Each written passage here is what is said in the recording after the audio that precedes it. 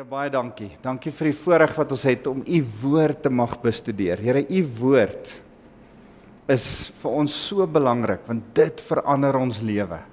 En dis die waarheid. Die waarheid wat ons lewe rig, die waarheid waar volg ons alles wil inrig. En Here, mag ons u woord hoog ag. En Here, dankie vir hierdie balans van liefde vir die woord en liefde vir mense. En dat die woord mense se lewe moet impakteer. As ons net die woord het en ons is nie lief vir mense nie en ons hou net so vas aan die woord dat ons nie die genade van die woord by die mense uitbring nie. Here, dan help dit ook nie. Here, dankie ook dat ons nie net so lief is vir die mense dat ons die woord kompromie maak met die woord nie, maar dat ons die waarheid van die woord voorop kan stel en by die woord se waarheid hou om die mense in liefde te kan bedien. Dankie vir daai balans. Ons loof U naam Jesus. Amen. Amen. Goed. Vir wie van julle was verlede week so 'n bietjie rof van 'n rollercoaster en 'n bietjie de mekaar? Ek hoop nie dit was so nie, maar ek was dit vir jou so? Jy het griep gehad, Nina, dis hoekom. So ek gaan so gou weer so deur 'n paar goedjies gaan hierdie week wat ons laasweek deur gegaan het net. En een of twee goed noem.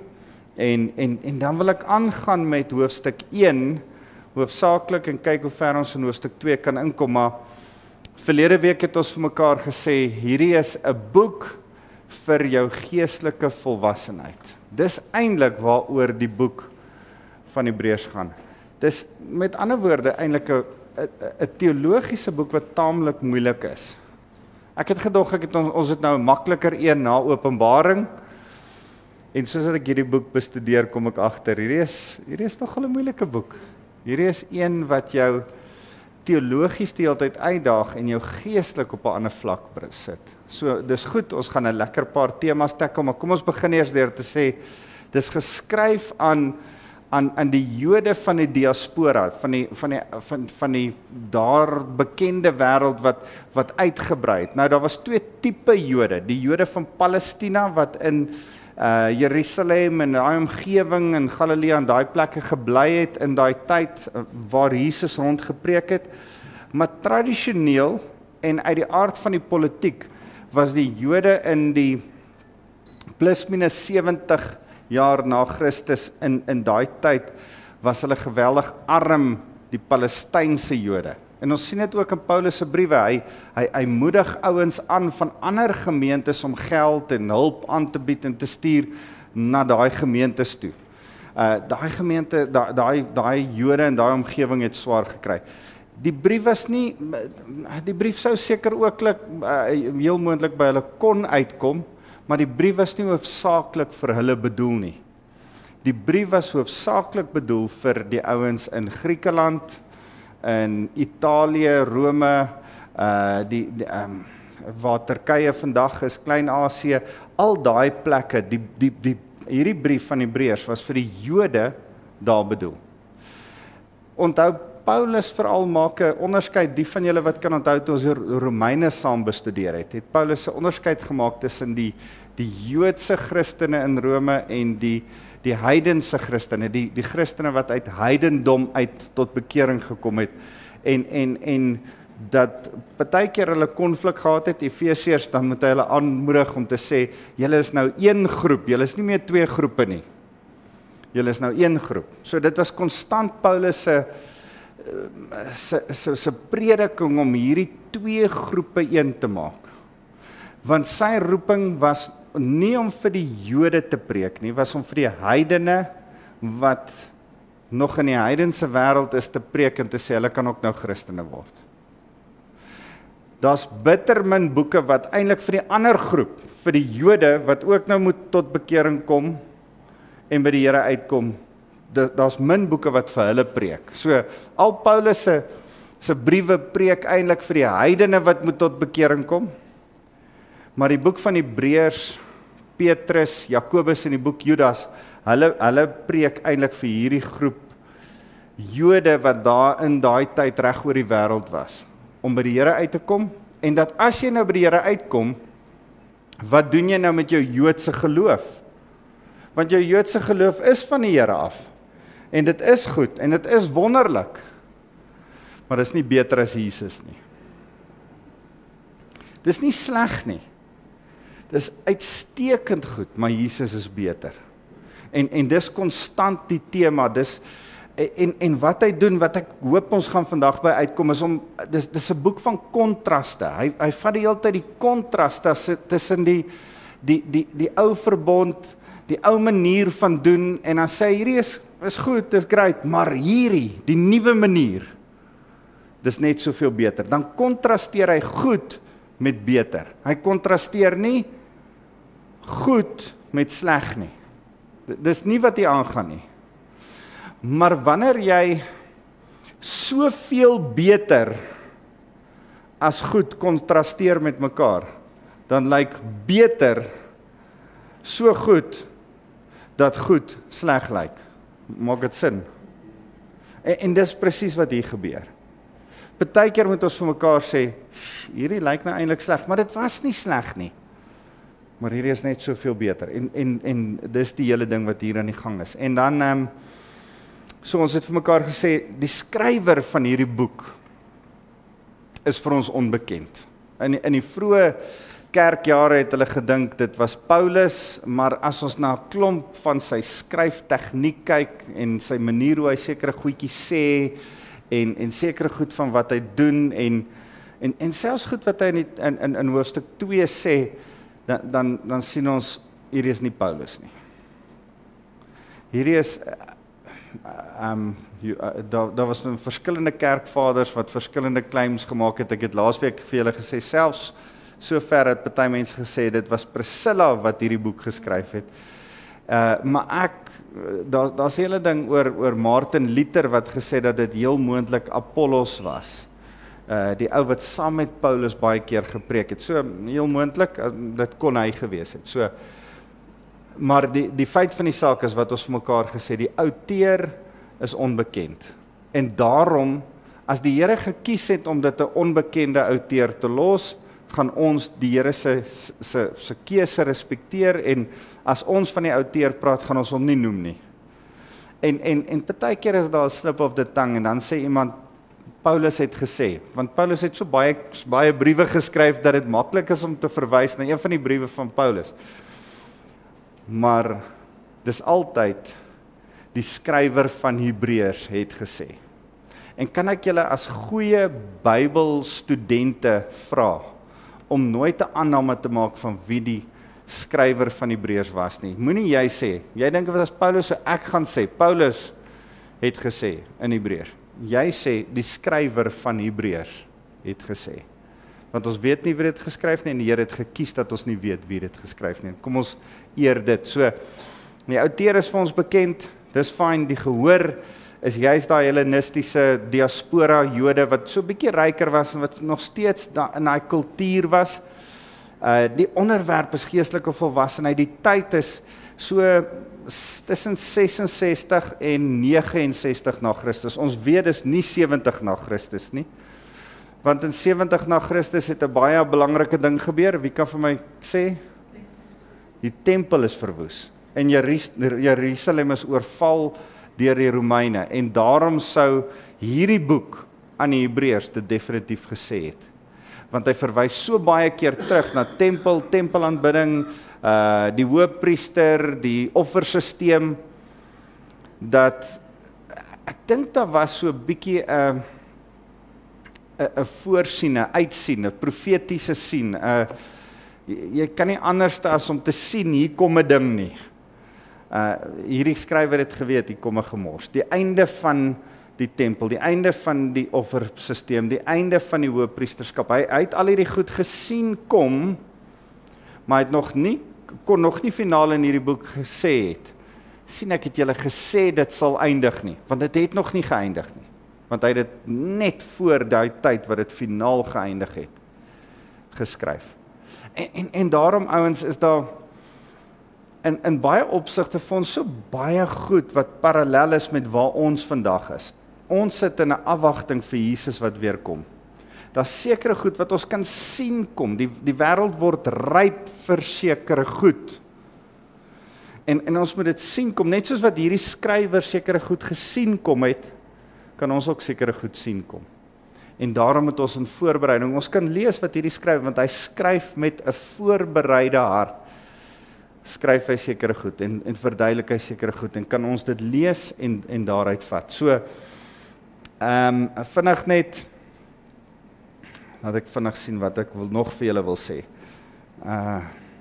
Ja, ek wou vir julle sê, hierdie hele ding van Jesus is beter as, die nuwe is beter as die ou. Die ou manier is nie verkeerd nie, die nuwe is beter, maar die heeltyd, vanoggend praat ek met iemand anderste oor iets, en hy gebruik hierdie mooi voorbeeld, en toe ek vandag weer sit daar sit en dink, toe dink ek, daai voorbeeld pas eintlik mooi hier in. Van die oue is eintlik 'n goeie voetbad vir die nuwe. Dit maak 'n voetpaadjie, sodat jy van die voetpad 'n highway kan maak om by die nuwe te kom. Maar die eindbestemming van die oue en die nuwe breër highway is Jesus. Nou dit sal van my en jou dom wees om van die voetpad of een van die rigtingaanwysers 'n groter show te maak as van die eindbestemming. En ek het 'n pel wat altyd, hy het so preek gehad van, as jy afry Kaap toe en jy kom hier by Bloemfontein aan en daar staan Kaapstad 500 and something kilos en jy hou daai bordjie so vas en jy, dankie tog, ek is by Kaapstad, die bordjie sê Kaapstad, ek is daar.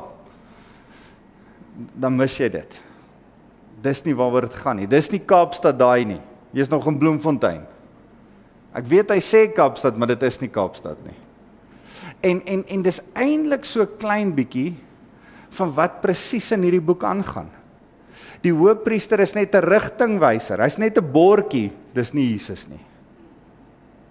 Die Sabbat, ouens kan gehoek raak op die Sabbat, en heeltemal van trek af raak oor die Sabbat.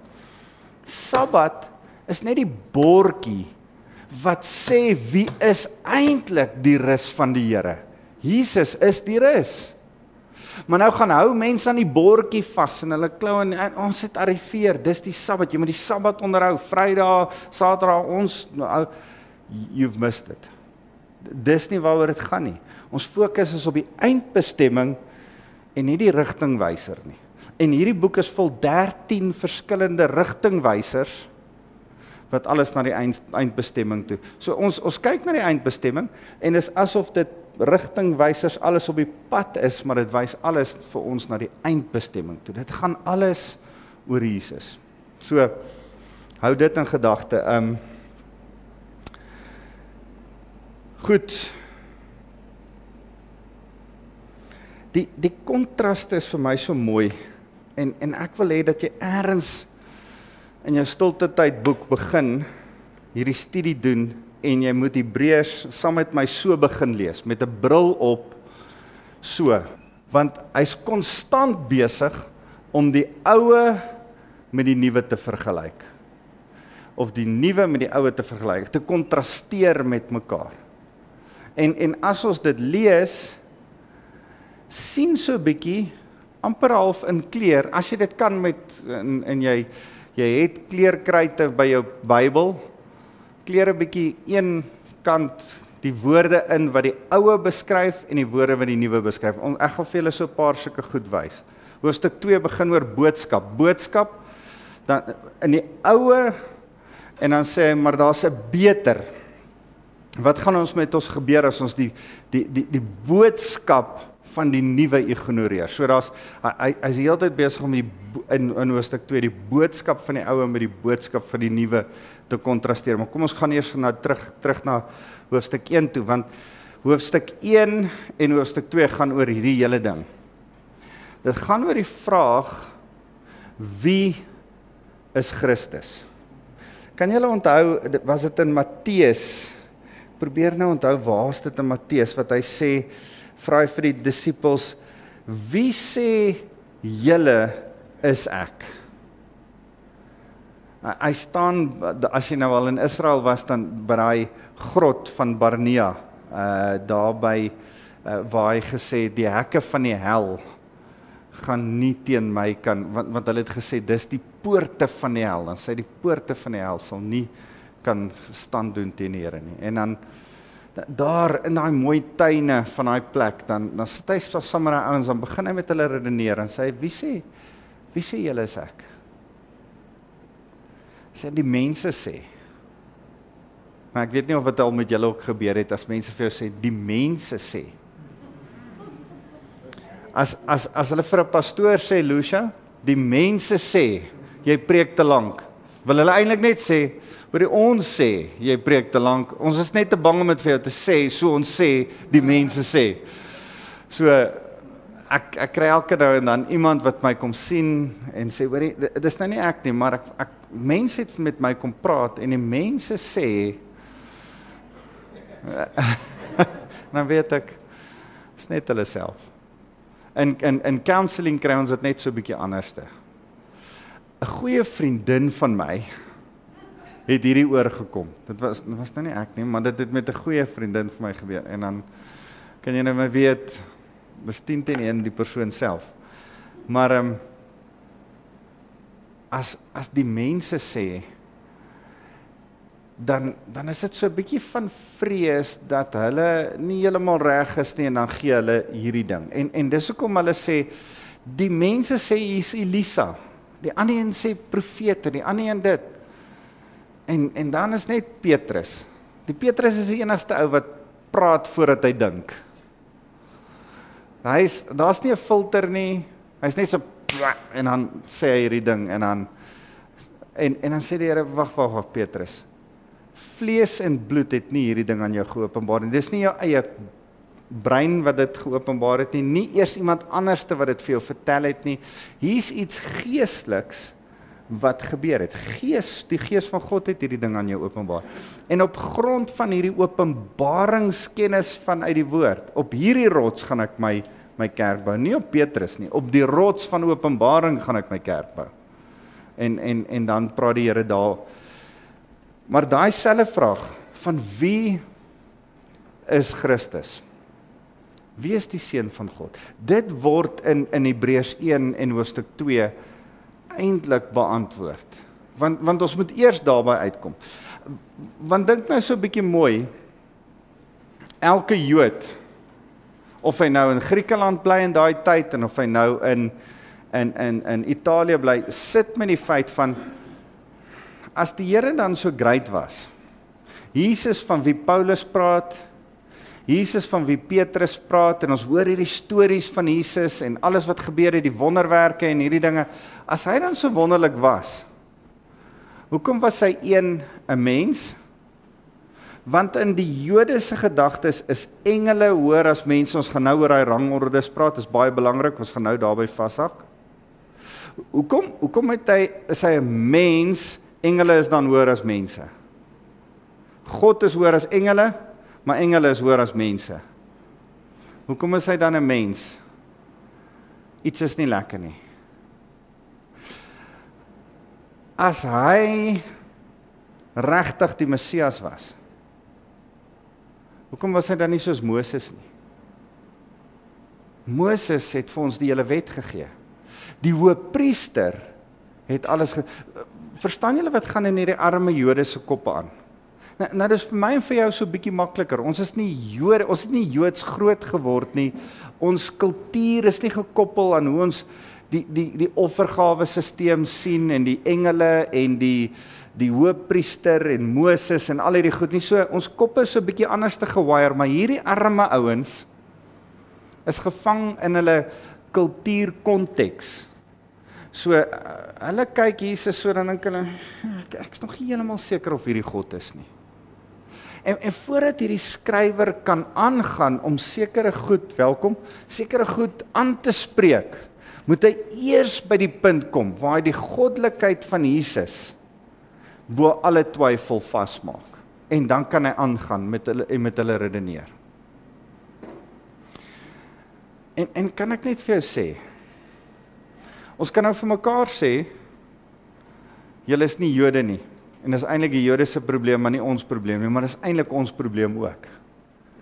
Ek en jy kan nie aangaan met verlossing en heiligmaking en al die teologiese goed begryp as ons nie eers by graad 1 begin, eers by die eerste vlak begin, eers by die feit begin van wie is Jesus Christus vir jou.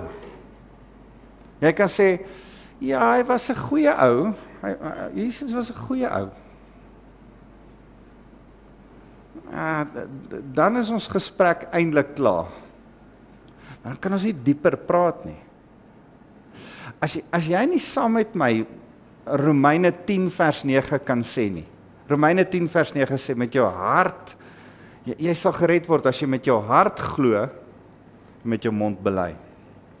Met jou hart glo in die bonatuurlike dat Jesus uit die dood uit opgestaan het.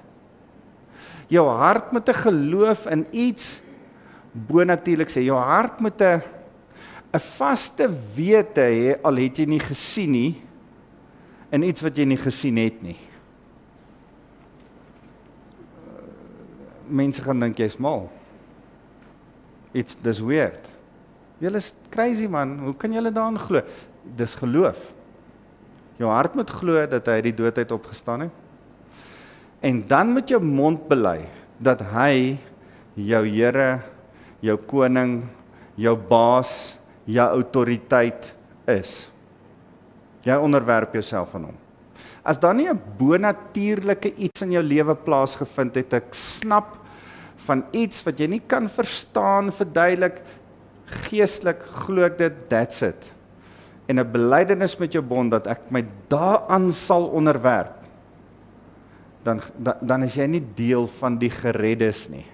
Dan is jy nog nie 'n gelowige, dan het jy nog nie besef dat Jesus Christus God is nie. En daarom is hierdie 2 hoofstukke vir ons almal belangrik, om enigstens aan te gaan, om ons teologie uit te sorteer. Moet ons eers kom stil staan en sê, wie is Jesus vir jou? Is hy net 'n goeie profeet?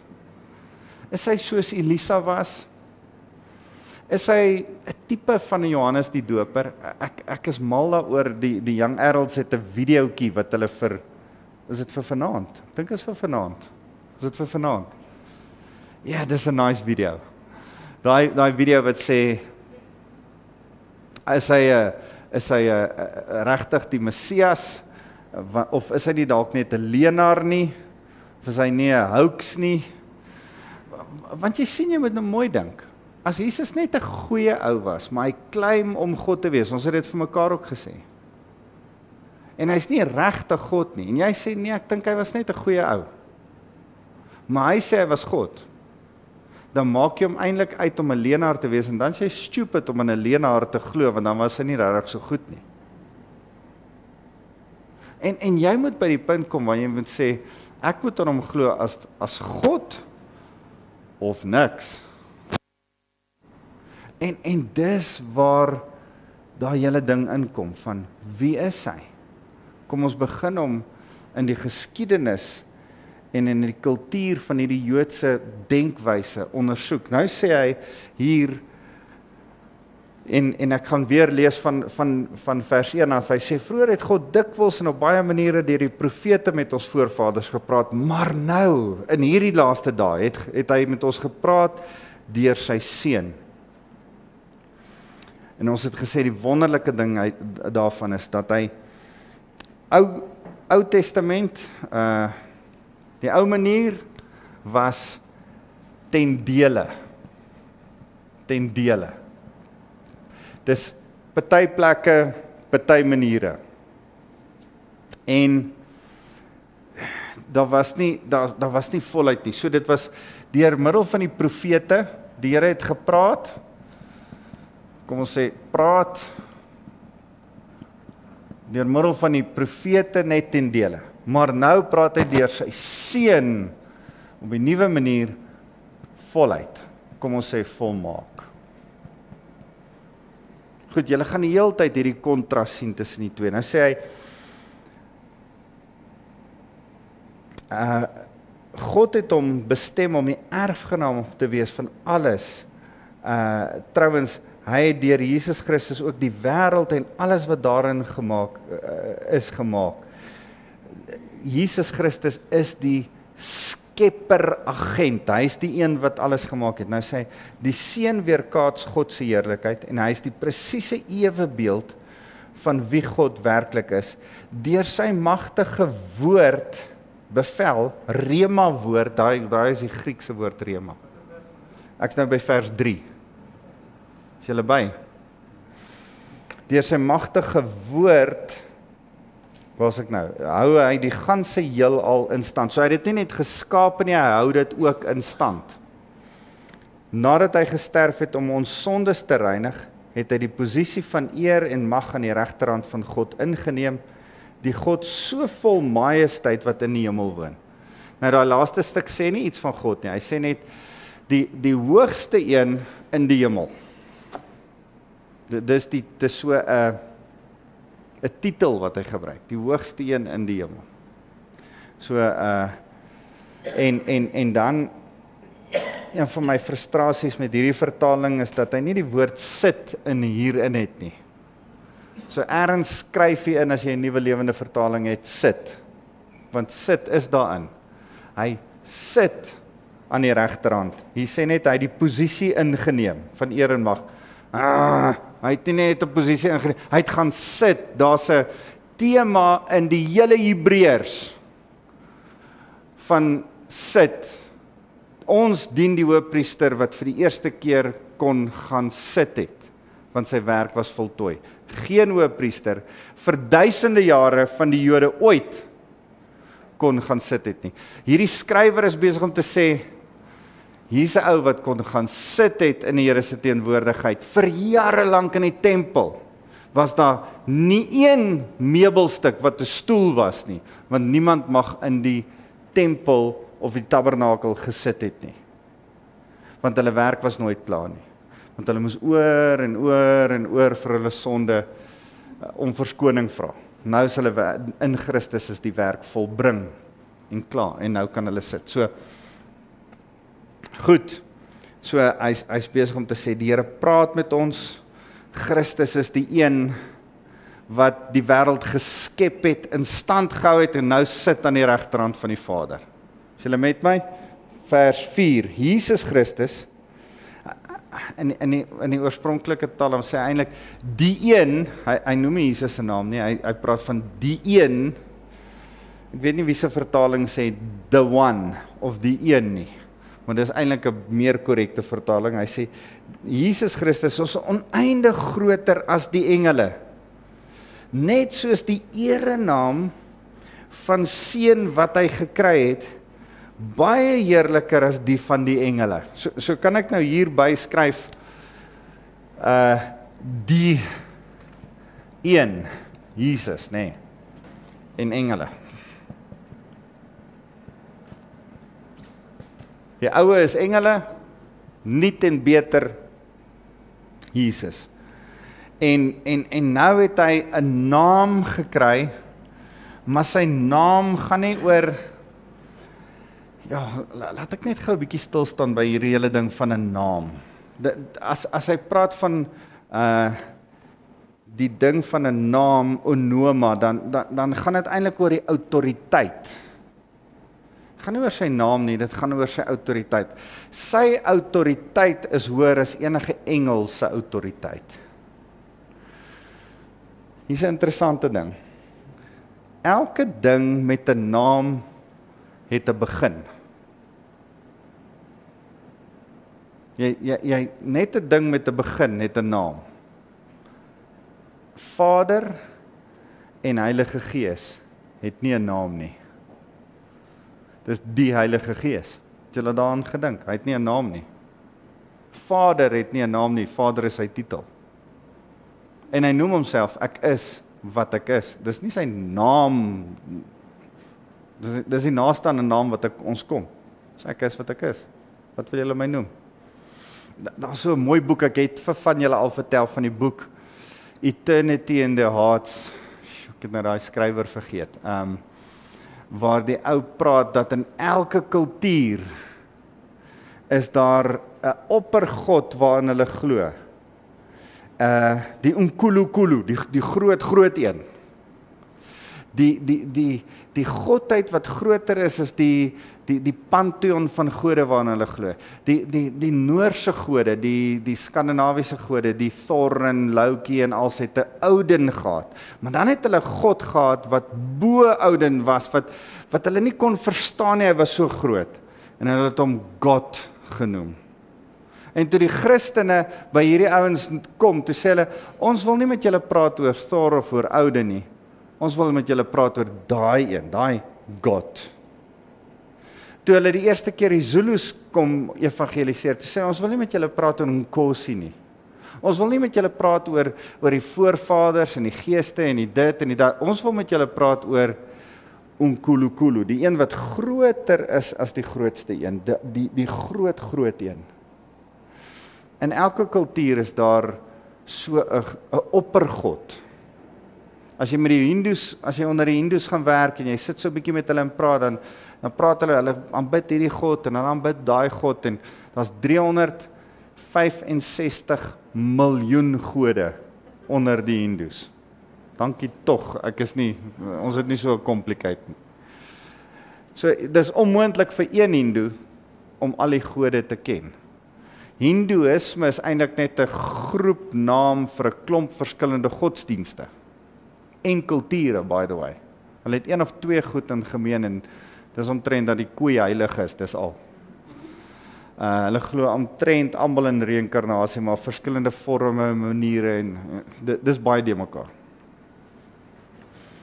Maar as jy by 'n Hindoe gaan sit en jy begin so 'n bietjie krap en jy kom agter dat Vishnu en Krishna en al hierdie gode waarna hulle miskien glo hier en daar, dan sal jy agterkom, daar is 'n oppergod waarvan van hulle weet, maar min noem hom ooit of verwys na hom, want jy kan nie meer nou vir hom aanbid nie. Maar jy kan, hulle weet daar's iets.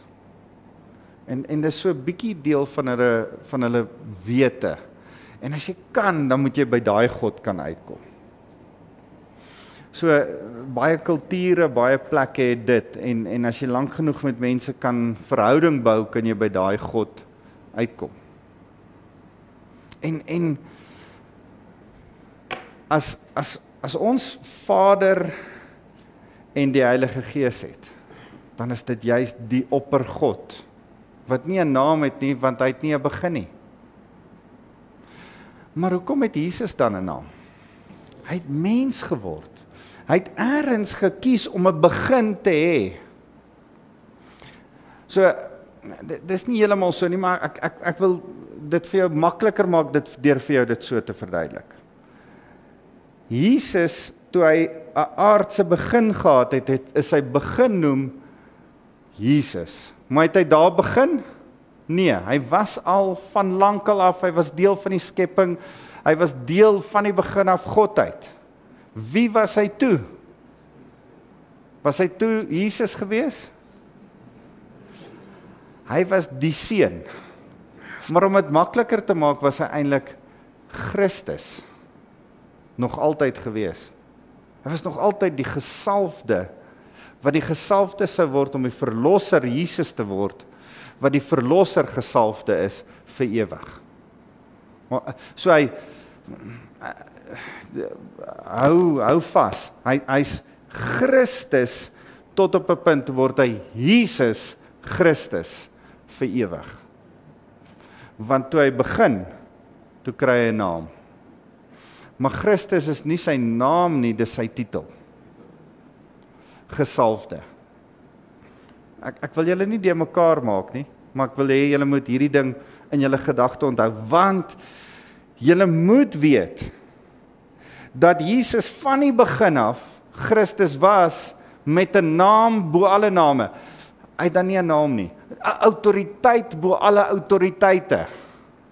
En toe hy 'n naam kry, toe is die naam wat hy het, die naam wat groter is as enige ander naam, wat groter is as enige ander ding wat 'n begin het. Want 'n ding met 'n begin het 'n naam. En van daar af is sy naam die naam wat groter as enige ander naam is. Hoekom? Want sy naam het te begin, maar hy was eintlik al daar Christus voor sy begin. En daarom is sy naam die enigste een wat sy naam bo alle name kan wees, want sy naam is eintlik nie net bo alle name in autoriteit nie, maar ook in ewigdurendheid. Want sy naam was eintlik al daar voordat sy naam daar was, en hy gaan aan tot in ewigheid. Maak ek julle die mekaar? Ek hoop nie so nie. Julle moet die, want ons sing, you've got the name above all names. En ons weet nie wat ons sing nie. The name above all names beteken nie net, ja, hy is koning en autoriteit nie. Dis ook in ewigheid, in grootheid en in almag. Is daar niemand wat daai autoriteitsvlak kan dra nie. So, naam is nie net hier in hierdie konteks iets wat ek iemand noem nie, maar dis ook die gesag wat ek aan iemand gee. Maak dit vir julle sin? En wanneer jy sing, is die naam bo alle name. Jesus en hom aanbid, en jy noem die naam Jesus, is dit die naam bo alle name. En dan is daar 'n autoriteit wat jy aan daai naam in jou kop moet heg. Goed, so hy sê vir hom, Jesus Christus is oneindig groter as die engele, net soos die erenaam van die seun wat hy gekry het, baie heerliker is as die van engele. Geen engel het sy naam nie. Geen engel het sy autoriteit nie. Geen engel dra soveel gewig aan die naam nie. God het tog nooit vir enige engel gesê wat hy vir Jesus gesê het nie. En nou begin hy in vers 5 tot by vers 13, het hy 7 goed om die goddelikheid van Jesus vas te maak. 7 goed wat ek vinnig vir julle wil wys. Hy sê, hy is my seun, vandag het ek sy vader geword. Dis die eerste ding, seunskap met God. Eintlik is dit goddelikheid. Want hy noem hom, hy haal Psalm 2 vers 7 aan, en party van julle se vertaling sal dit anders te sê. Hy sê hier, jy is my seun, vandag het ek jou geboorte gegee. Vandag het ek jou, wat is hy woord? Vandag het ek jou gegeneka, die Hebreëse woord jalat is om geboorte uit jou baarmoeder uit te gee. Dis wat die woord beteken. Vader sê, dis die enigste een uit my gebore. So 'n bietjie ander gedeelte wat sê, Johannes 3 vers 16 en 1 Johannes 4 vers 9 sê, hy is die eersgeborene van die Here. Nou ons word deur mekaar, ek wil weer sê, ons taal is 'n bietjie arm. Onthou wat ek verlede week gesê het, ons het te min woorde om te veel goed te beskryf. En onthou dit net vir Afrikaans. Sorry, ek bedoel nie om enige Afrikaners te insult nie, maar dis net so. Maar eersgeborene beteken nie, as ek praat van eersgeborene, dan dink ek aan Andorreis, sy is my eersgeborene. Want sy was eerste daar van die 3 kinders. Dis nie wat hier aangaan nie. Eersgeborene beteken nie die eerste een wat gebore is nie. Dit beteken die eerste een in posisie en belangrikheid. Dis wat hier aan die gang is. Dit het so bietjie in die Bybel ook oorgespoel, nadat die een wat eerste dan gebore word, ook altyd die eerste een in posisie en belangrikheid is. En daarom is daar 'n belangrike seën vir jou oudste. En behoort jou oudste die dubbele seën, dubbele erfporsie te ontvang. Jy moet jou oudste beter behandel as die res. Daar's 'n paar ander goed wat ek is die 4de een, so maar daar's nog steeds iets van 'n dubbele erfporsie vir jou oudste. Jou oudste dra ander verantwoordelikheid, maar daar's 'n ander posisie en 'n autoriteit. Kom ons kom weer terug na die woord eersgeborene. Eersgeborene, eerste in posisie en rang. En dis wat hy hier in vers 5 probeer sê, jy is my seun, vandag het ek jou, Vader, het ek jou die eersgeborene gemaak, vandag het ek jou eerste in posisie en rang aangestel. Op 'n ander plek sê God weer, ek sal sy vader wees en hy sal my seun wees. Vir watter engel het hy dit ooit gesê? Retoriese vraag, geen engel nie. Geen engel het 'n posisie en rangorde wat Jesus Christus beklee nie. Wat is sy posisie en rangorde? Deel van God. Hy is God. Hierdie is een van die skrifte wat ons gebruik om die goddelikheid van God, van Jesus te erken. As Jehova getuies of een of ander snaakse ateïs by jou kom en sê, Jesus is nie God nie. Nee. Jesus is God, want hy is vanuit God. En nou kan ons sê, maar ek en jy is ook kinders van God. Johannes 1 vers 12. Aan almal wat hom aangeneem het, het hy die reg gegee om kinders van God genoem te word. Ons is uit God gebore, is ons nie? Ons sing dit. Ja. Maar daar's iets van 'n eersgeborene, van 'n titel, ampt, status wat ons nie het nie. Ons is van hom, ons is uit hom gebore, yes, hy het ons geskape, maar daar's iets anderste as die eersgeborene. Wat ons moet weet, sy titel en status as kind is anders as ons titels en status as kinders. Maak dit vir julle sin? Ons het nie 'n goddelikheid titel en status nie, hy het 'n goddelikheid titel en status. Meeste van die keer as hulle sê, die engel van die Here, Malach Elohim, dan is dit Jesus Christus waarna verwys word. Dis 'n voorverskynsel van Jesus Christus. Meeste van die kere. Nie elke keer nie, maar meeste van die kere. Soos, vir my is altyd die klassieke voorbeeld, twee klassieke voorbeelde. Toe hy aan Josua verskyn het, dan sê, trek uit jou skoene, jy staan op heilige grond, want Jesus is by hom. En hy sê, ek is die generaal van julle weermag, ek is die prins van Israel, ek is die een wat julle gaan beskerm. En dan sê hy,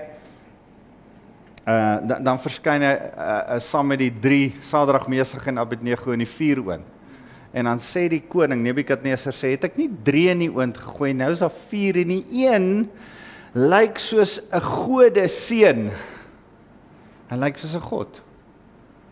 En daai voorverskynsels van Jesus aan Gideon, aan Nebukadneser, aan Daniël sien hom in Daniël 7 as die seun van die mens. Esegiel, verskeie kere verskyn hy so en dan sien mense hom en dan was dit Jesus self wat verskyn het. So daar's engele boodskappers, maar dan is daar die boodskapper van die Here.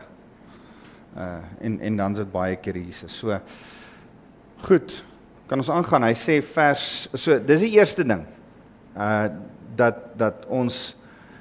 Dat Jesus seunskap het en engele nie. So kan ons sê, 1, Jesus is seun en dis God, engele, nie. Goed, dan 2, en wanneer God die eersgeborene in die wêreld inbring, sê hy, en laat al die engele van God hom aanbid. Nou quoteer hy waar is ons nou? Deuteronomium 32 vers 43. Nou wat moeilik is van Deuteronomium 32 vers 43, hier is, as jy dit gaan kyk in jou Bybel of selfs in die Engelse Bybel, dan staan dit nie heeltemal wat daar staan nie. Daar staan nie, laat al die engele hom aanbid nie, daar staan, laat al die nasies hom aanbid.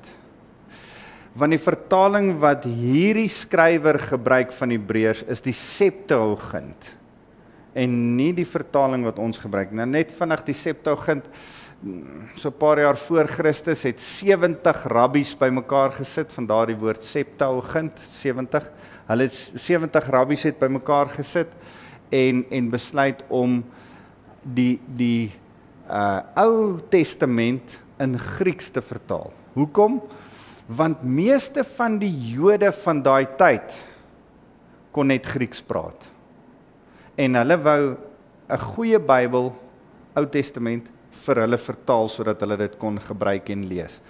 So kom ek probeer dit in ons taal sê. Oor 100 jaar van nou af gaan Afrikaners all over die place bly. En dan gaan ons kom ons vat 'n goeie voorbeeld. Vila se kind vir hulle wil lees 'n goeie Afrikaanse storie en dan gaan ons hom in Engels vertaal sodat die kinders, Afrikaanse kinders wat in Kanada bly en in Australië bly en in wherever bly om ook kan lees en verstaan. Goeie Afrikaanse storie, maar ons moet hom in Engels vertaal sodat ons Afrikaanse kinders wat net Engels kan verstaan, hom kan lees. Maak dit vir julle sin? Dis presies wat hier gebeur het. Hierdie mense het nou lank genoeg in ander lande gebly dat hulle eie taal begin vergeet het. Nou daar klomp rabbies bymekaar gesit en gesê, goed, kom ons vertaal een van ons belangrikste boek, die Bybel, die Ou Testament, in 'n taal wat almal, die algemene taal, die Engels van daai tyd, sodat almal dit kan verstaan.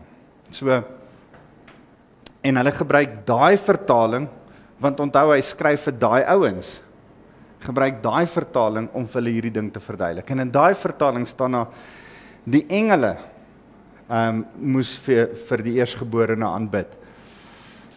So, die tweede ding is, engele aanbid God. So engele aanbid Jesus en nie anderste om nie. Sien julle dit? Jesus aanbid nie engele nie, maar engele aanbid Jesus. Dis die tweede ding. Die derde ding, vers 7. God sê van die engele, hy verander sy engele in stormwinde en sy dienaars in vuurvlamme. Die verwysing van daai is Psalm 104 vers 103. Gaan lees dit gerus, dis nogal 'n mooi stukkie. Dit gaan oor die Here wat God is van die skepping en eintlik is die messiaanse gedeelte daarvan dat die verlosser wat sou kom ook die koning is van die hele skepping. Dis waaroor daai hele ding gaan. Dan sê hy, maar hy begin die hele stuk, daai hele in die begin, dan sê hy, die eerste gedeelte van skepping is engele. En selfs die engele is onderdanig aan God. So, en dan sê hy, verander sy engele in stormwinde, in geeste, pneuma, en jy moet weet, in beide Grieks en in Hebreëus is daar nie 'n verskil tussen die woord gees en wind nie, dis dieselfde woord. So dieselfde woord wat vir gees gebruik word is wind ook. So hy sê hy verander sy engele in geeste, sy dienaars in vuurvlamme, hy het hulle gemaak. God het hulle gemaak. Jesus, die skepper, het engele ook gemaak. So die derde ding, engele is geskape deur Jesus. Engele is eintlik sy maaksel, skepping. Vierde ding, vers 8, maar vir die seun sê hy, u troon, o God, staan vir altyd, onwankelbaar vas.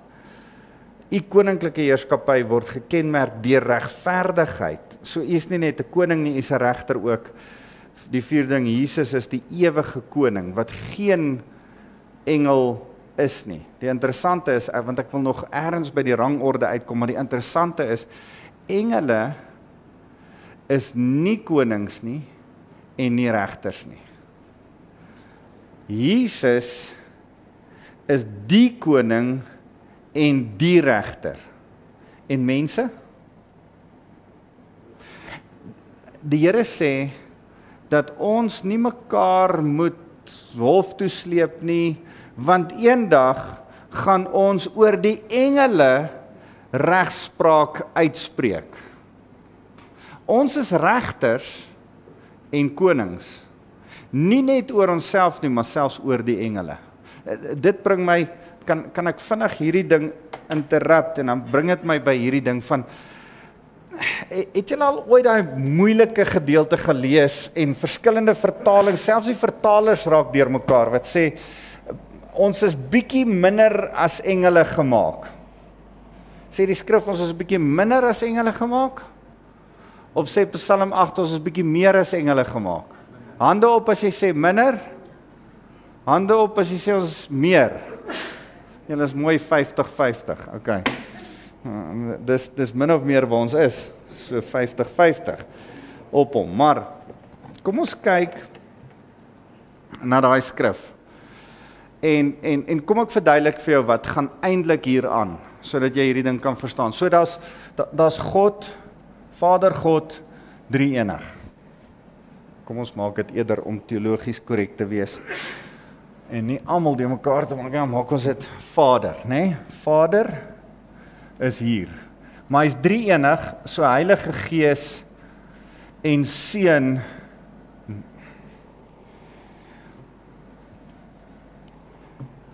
die Seun en die Heilige Gees is hier. Ons moet deur middel van die Heilige Gees in ons na die Seun toe gaan. Alles wys na die Seun toe. Die Heilige Gees se werk is om ons by die Seun uit te bring. Die Seun se werk is om ons by die Vader uit te bring. Goed. Dan het die Here engele geskep.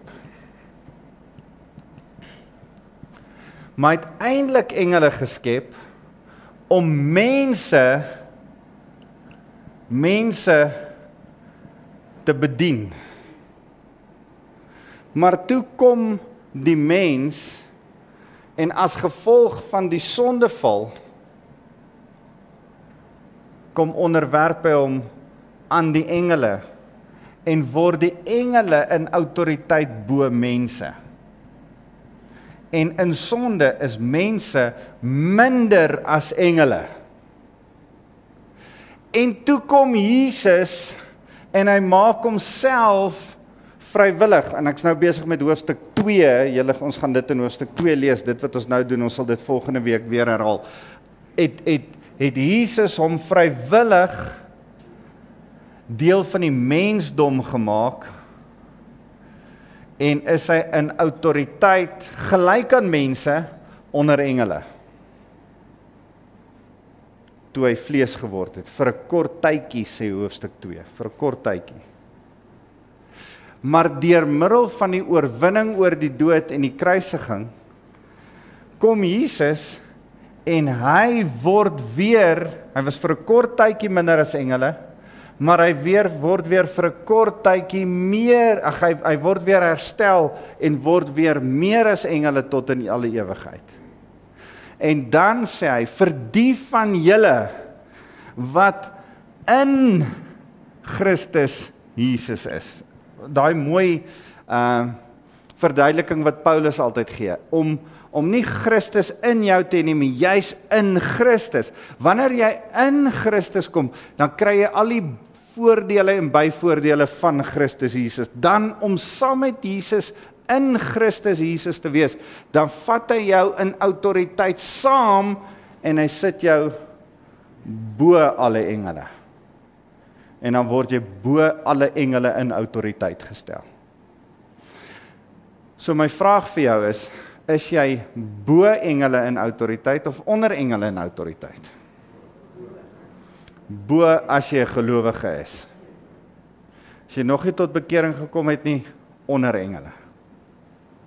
Nou bring dit terug by daai stukkie wat ek Sondag oor gepraat het. Die wat nie Sondag in die kerk was nie, gaan luister dit asseblief, want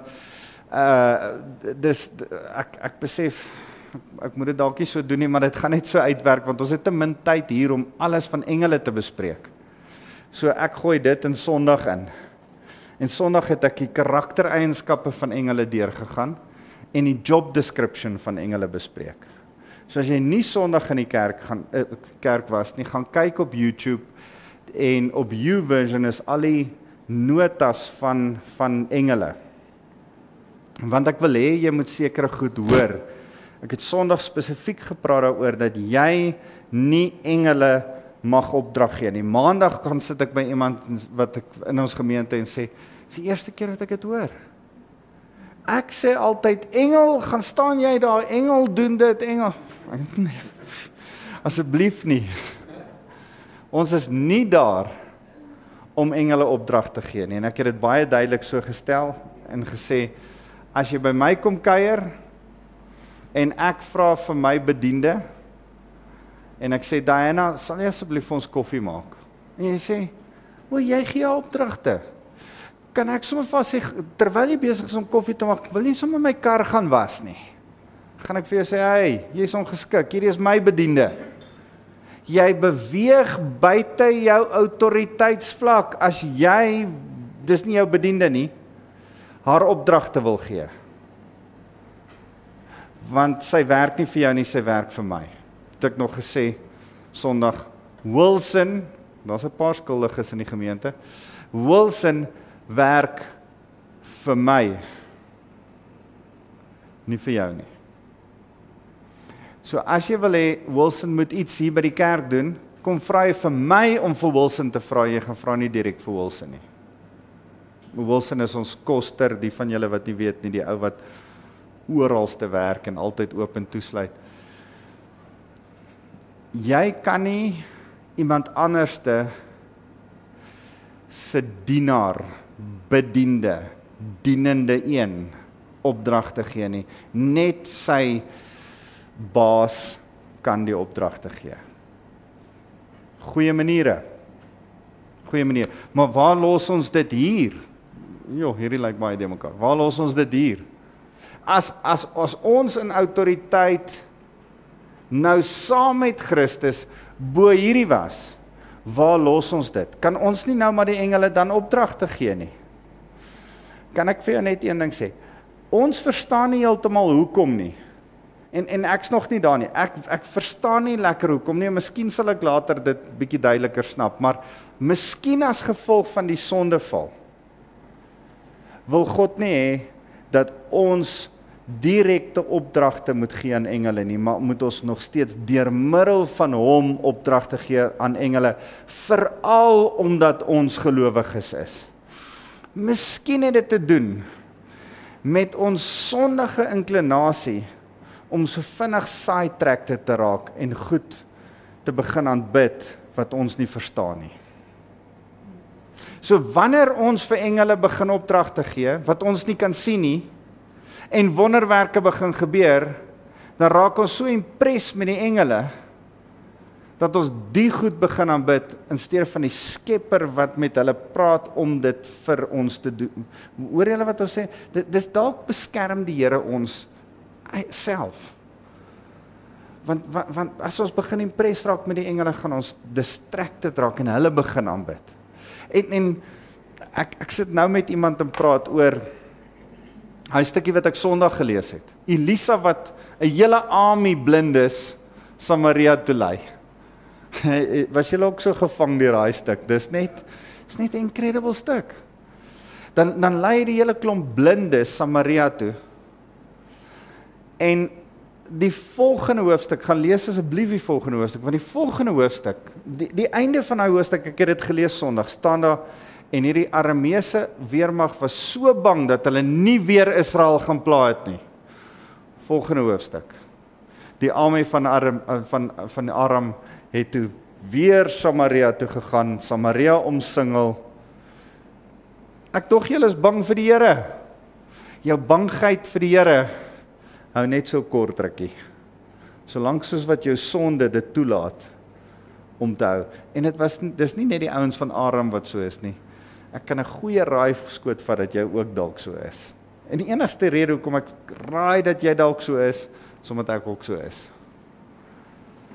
Ons is vrees die Here en ons is amazed die Here en die volgende oomblik raak ons gefrustreerd met die taxi wat voor ons inry.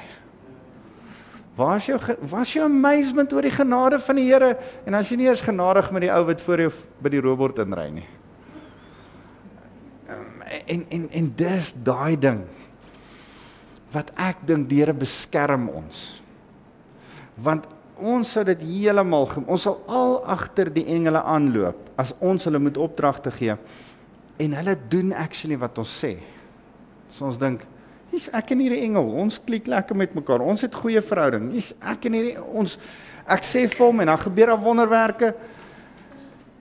En dan, hey, wag, jy staan eintlik met my in 'n goddelike verhouding, nie met jou engel. So, ons is besig daarmee. Onthou my asseblief dat ons by punt 4 is Nina. Ons is by vers 8, 9. Ons moet by vers 10 aangaan volgende week. So, nou sê ek vir engel, hier staan my engel. Nou is hy hier om my te dien. Hy's 'n dienende gees in diens van God, maar ook in diens van my. In diens van my om God te dien, hè? Dis wat hy doen. Nou sê ek vir hom, hey, bring vir my, ek het R20,000 nodig. En die Here sê, hoorie, ek wil net vir jou sê, dis nie my plan nou nie. Vir wie moet hy luister? Die engel? Na my of na die Here? Na die Here. Ok, dan dink ek dalk is hierdie nou 'n demoon en nie meer 'n engel nie, want hy luister nie vir my nie. Niks met my uit te van nie. Wanneer ons hierdie ding reg kry van, Here, sal U asseblief vir die engel sê om te voorsien? Sal U asseblief vir die engel sê om te beskerm? Sal U asseblief vir die engel sê om wat ook al? Dan trek dit ons geloof goed in balans. Trek ons die wil van God, daai wat jy nou sê in balans. Kom ons agter, hierdie arme engel serve net ook dit wat die Here se wil is. En wanneer dit nie gebeur nie, is dit nie sy skuld nie, dis die Here se skuld. As ek in die vuur spring en ek brand, is dit nie die Here se skuld omdat ek brand nie. Ek praat altyd van daai, die Here sit sekere goed in plek. As ek van die dak af spring en ek breek my bene, kan ek nie sê, die Here het my bene gebreek nie. Nee, gravitasie het jou bene gebreek. Daar's sekere wette. Jou stupidheid het seker goed tot gevolg, en dis nie die Here se skuld nie. En ek dink meeste van die goed wat ons aanvang, is dit. En die Here beskerm ons daarteen. En ek dink dis deel van hierdie hele prentjie van hoekom ons nie met engele kan praat nie. Kom ons bid saam. Here, dankie vir vanaand, dankie dat ons U kan begin ontdek, U grootheid, U wonderlikheid, wie U naam is. En Here, mag ons U vereer, dat U groter as engele is, die naam bo alle name. Dankie Jesus. Amen. Amen.